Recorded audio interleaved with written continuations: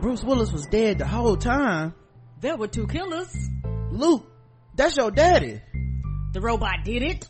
Snape was a good guy. He really wasn't cheating. They was in purgatory the whole time. What? Everybody dies. Verbal Kent is Kaiser Sose. They killed Old Yeller. Oh my god. Everybody in this Tyler Perry movie got AIDS. Spoil movie reviews.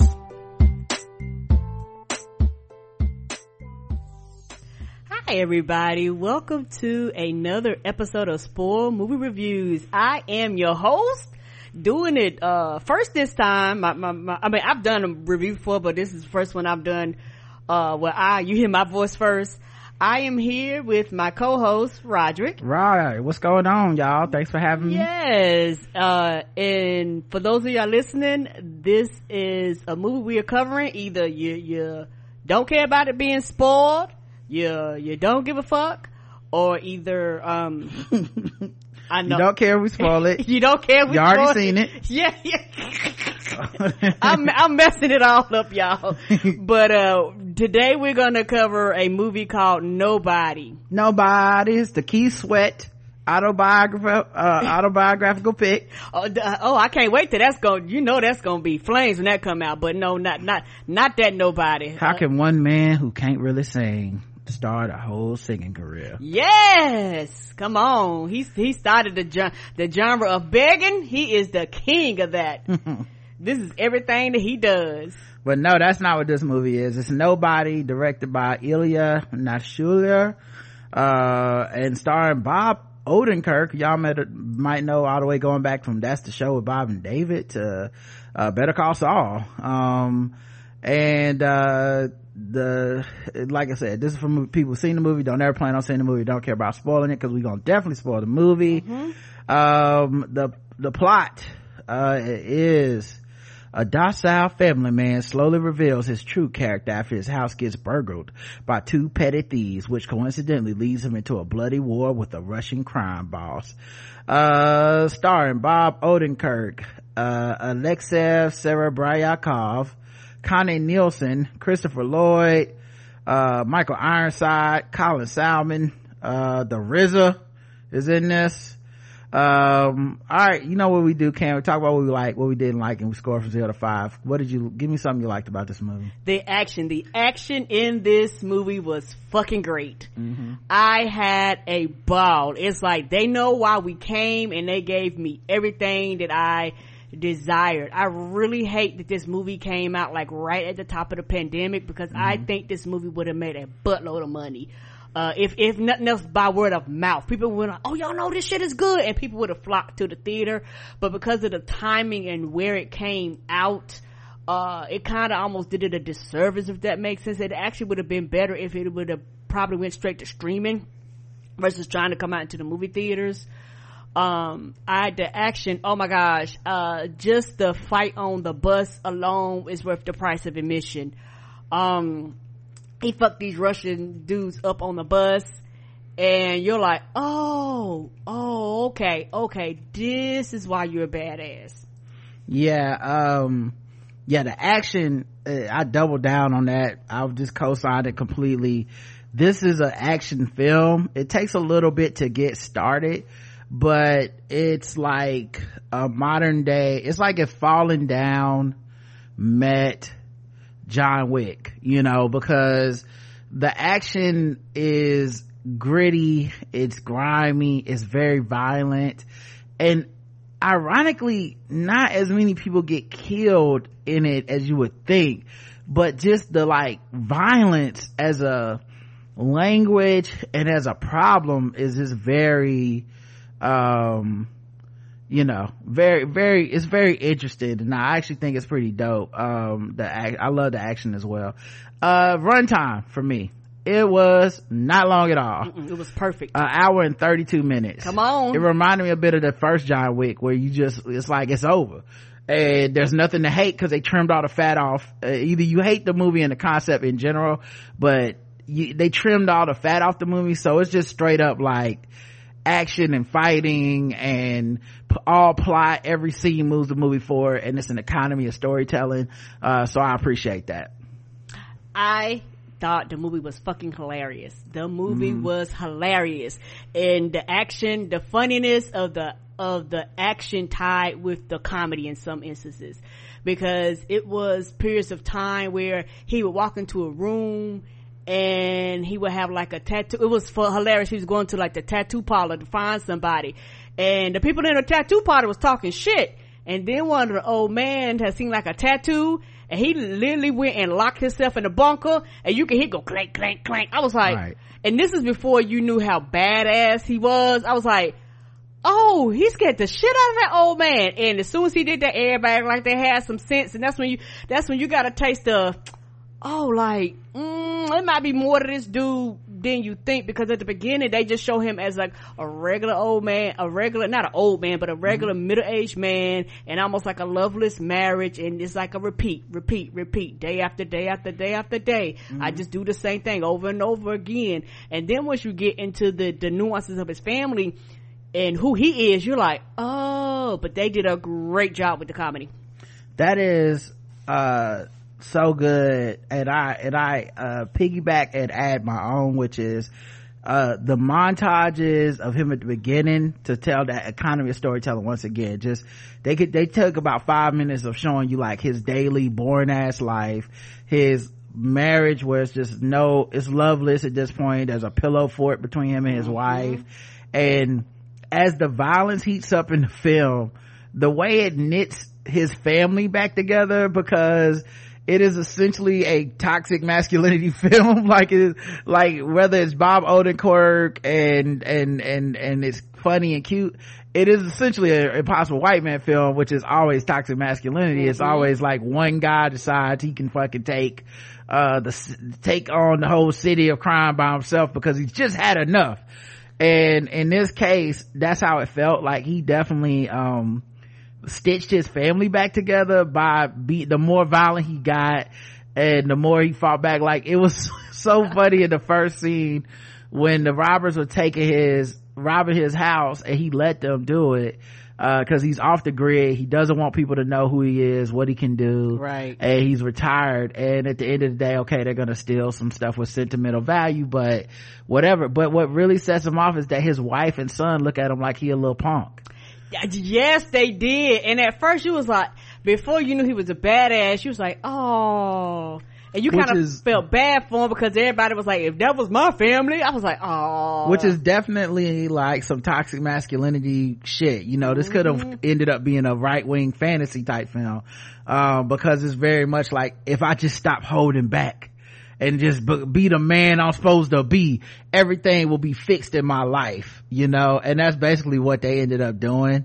And so yeah, it works because it's short and you don't have enough time to think about it that deep, but it's very much like, this is not what we need white men doing. We don't need white men getting fed up, hopping on the bus, killing a bunch of ethnic people, even if they're Russian. Right. We don't need anybody like this. Like, I feel like this the kind of motherfucker that have a manifesto if this really happened in real life. I know, but black lives do matter to him, because he sure enough got that black lady off the bus and locked her out her own bus like, ma'am, wait out here for a few seconds. Yeah, and when he believes all women, because he saved that woman from about to be sexually assaulted on the bus. But what else did you like? I have never watched Better Call Saul and things like that, so for me, Bob, how you pronounce his last name? Odenkirk, that motherfucker can act his ass off. Because Better Call Saul, you listen, can't recommend it highly enough. Breaking Bad is 5 out of 5. That's when the character's introduced. It's on Netflix, I believe. One of the greatest shows in TV history. It's not just white people shit. You probably would enjoy it if you watched it. And Better Call Saul is the prequel series to that. You can actually watch it without watching Breaking Bad if you want. And he is a masterful fucking actor. I can't believe, and this seems to happen with comedians a lot. I can't believe this guy who started out as just a comedy sketch guy turned into such a masterful fucking actor. He is so good in this and Better Call Saul. And he has such a range, because he would basically played the cuck, even though he's actually not a cuck. So he's actually restraining himself to, hey, I'm gonna fuck everybody in this whole room up, you know. And it's one of the things that I actually appreciated, because very few people can actually play almost like a straight man and I'm gonna fuck you up dude. Some people they're good at one and bad at the other, but he played both, and it's like you can kind of almost see the switch flipping his head periodically as he's going through certain things. And I really appreciate that. I was like, oh, this dude can act his ass off, and because of that, he engulfs you into the character. And like you said, because of the beginning, the nuance, the repeat at the beginning actually did some things where they didn't have to add to the story. It's like, no, we're gonna show you this in this 5-minute montage, so once we move on with the story, we've brought you into the world, so everything else you're like, oh fuck, this is what we think is a normal born ass middle-aged man. He is completely the opposite of that. Yeah, it's definitely the other thing I'll say as a positive that I love is it's impossible old white man, because he's also playing like an older guy with kids. Like it just, that's one of my favorite genres, is this idea of the old white man who because like that's one of the great things about the choreography and the fights. When he fights, he ain't like he don't just like don't get hit. Like he's not like doing that like Liam Neeson mush of death shit. Like he be taking blows to the face, getting beat up sometimes, and like having to recover and fight, and I like all of that stuff in this film, because that to me made it more gritty, and I like that about it. Anything else for likes? Yes, I like his dad David, played by Christopher Lloyd. I enjoy that character a lot, and the reason why is because I did not expect this old man to fuck everybody up, and I didn't expect the old man to be down for the business, because when he talked to his daddy, it was like, oh, this sounds like this is a family business, because his daddy was like, okay, they're coming, word. Yep. That's, yeah, I think that might be it for my likes. Yeah, that's it for my likes. Anything else for your likes? Yes. I actually enjoyed the RZA in this, because they limited the amount of time we had the RZA. Like he wasn't the whole focus of the movie, and so the time he was on film, I actually enjoyed the limited amount of time. Like it's almost like T.I., you know, like yeah, he's okay, but you get too much of it and you're like, it kind of almost take away. But it was like the right amount of the RZA, in my opinion, for me, where he was fun, he was enjoyable. It's almost like he was in and out, because most of the movie you just got like this this voice of him. You didn't really know who he was, because they kind of did well, his voice is so iconic. I could kind of tell it was him. Oh, okay. But I hear you though. I've listened to a lot of Wu-Tang and shit. Oh, okay. See, I guess for me, I couldn't tell. So I enjoyed the RZA. I also enjoyed the Russian dude, the villain, because he was just as over the top. And so I enjoy an over the top person and an over the top villain, kind of who gonna out crazy each other. And so I appreciate that.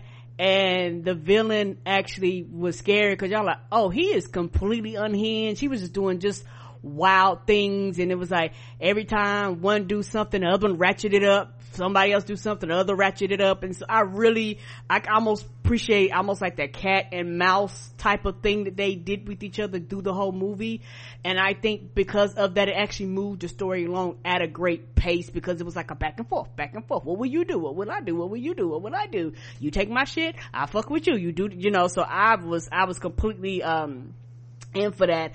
And something else that I liked, this movie almost made me feel like a video game, because they had the refill, but it felt like they had unlimited bullets. It felt like they had unlimited bad guys. Like it was one of the movies where it was like, how many bad guys do they respawn? Where these niggas coming from? You know, type of thing. So I really enjoyed that. And I also enjoyed the fact that he eventually brought his wife in the loop, and it wasn't one of those movies where they kind of just keep the wife out of the loop. Yeah, I like the wife a lot, and that relationship of him bringing the violence back brought back the man she fell in love with. Right. Once again, very like as a negative, like sure, that's a very problematic trope. I get it on the, it's like how Top Gun Maverick is low-key just about American imperialism. I get it. But right. I thought that was funny, cool, cute in this movie. And that's it for me. Okay, anything you didn't like? I'm sad that it might not get a sequel because the fact that it came out, like I say, I think it came out in April, right at the top of the pandemic. And so because of that, it didn't make the money that I think this movie would have been like everywhere all at once, type of movie where people would have went to go see it, but like, y'all know that shit good, and people would have went, because the way it ended, I was just saying, I would have loved a sequel to this. But we may not get it just for the simple fact that it didn't make it. I don't think it made its money back. It basically was a flop because it came out at the beginning of the pandemic. Also, the dude that played the barber, I would have liked to know more about him, who he is, his background, why was he so important to meet? Yeah, it's very John Wickian in that there was clearly a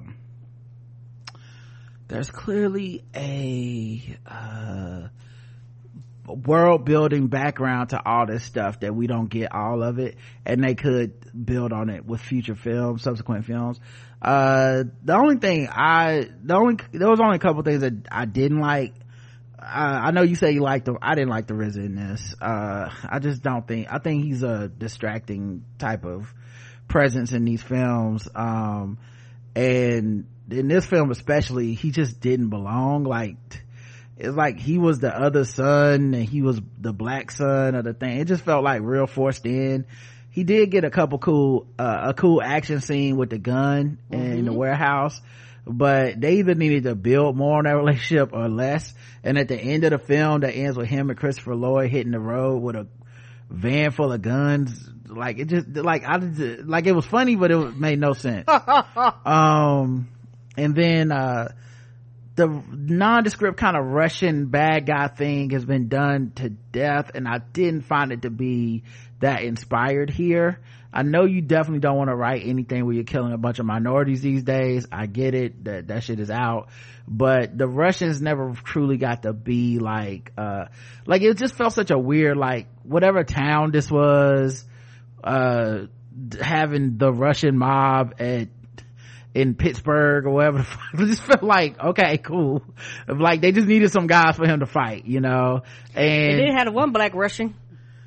Yeah, and because like the cops and all this shit is kind of a non-factor in this town, like, right. It was just kind of a weird, those are just weird impossible white man tropes that took over. Nothing that killed the movie for me, but like definitely things that I felt like, okay, I guess they tried to get cute with this, anything else for dislikes?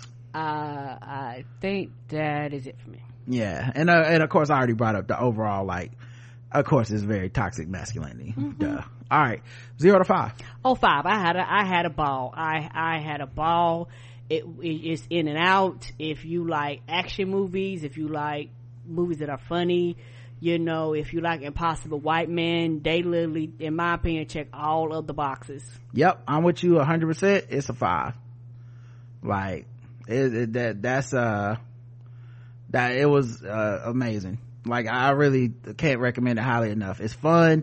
If you don't like this genre movie, then obviously duh, but right. Impossible White Man, 5 out of 5 for this joint. And for those that just don't fuck with the genre, I don't think anything we said will convince you to watch it anyway. Right. So, all right, y'all, hope you enjoyed this review. Thanks for listening. We'll be back soon with more reviews. Until then, peace.